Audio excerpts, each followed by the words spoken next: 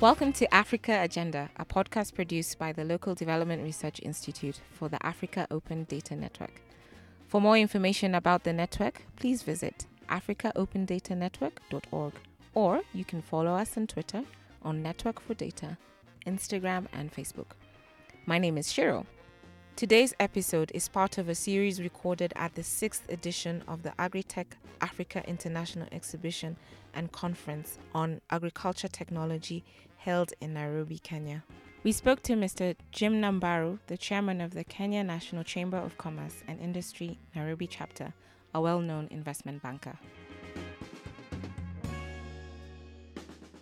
If Kenya wants to transform its agricultural sector, and if it also wants to develop its economy, I said the agricultural sector is totally underfunded and needs proper funding.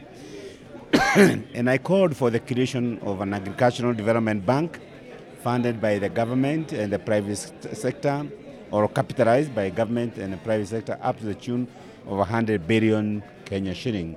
The money would be used to lend to the various agricultural activities, ranging all the way from the production of agricultural produce up to the end and the user to the consumer. The value chain would be funded, and this funding would be available. The commercial banks are not able to provide this type of financing, and therefore, if really the country wants to make a major difference, deal with the food shortages, I think they need to put that amount of money into the Agricultural Development Bank. The second point I said is that if we want to transform the agricultural sector further, we must expedite the creation of a commodities exchange. A commodities exchange stands at the pinnacle of agricultural sector in the sense that it allows farmers and producers to know in advance what the prices will be in the market, and essentially is able to help the farmers to plan what to produce, when to sell. A commodities exchange also helps creation of other intermediaries like commodities aggregators, etc., etc. And the final thing I said is the transformation of National Cereals and Produce Board into what we call a major warehouse receipting corporation, where it receives these commodities from farmers, it grades the commodities, it ensures the quality is okay, and then it's able to store these commodities until the farmers are ready to sell. When they do that, then they give them receipts, and those receipts can be discounted at the various commercial banks for the farmers to raise additional money as and when they need. Additionally, the farmers or the owners of those receipts will be able to sell their commodities when they think the price is right.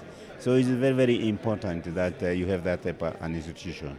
The final thing I say that Kenya must embrace genetically modified food, GMOs, and because that is exactly what's happening in the rest of the world.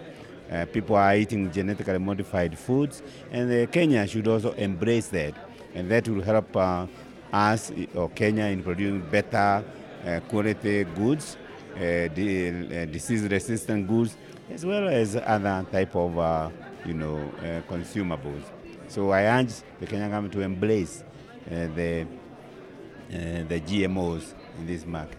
Yeah, that's what I said, and I think if what I said is implemented quickly, it will help to transform the agricultural sector and contribute enormously to economic development of this nation.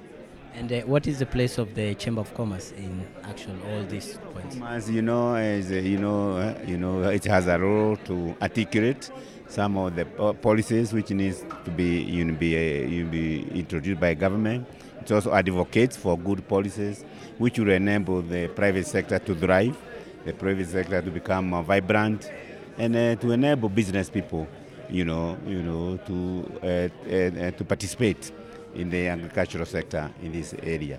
Yes, and I think we shall organize a workshop for young people who are engaged in the agricultural sector, and we link them up with the buyers of their goods. In other words, organize meetings where they can also meet various supermarkets and various consumers and buyers organizations. Thank you.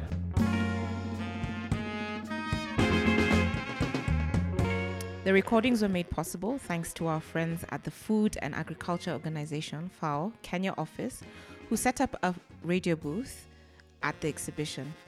Many thanks also to everyone who stopped by and had a quick chat with us.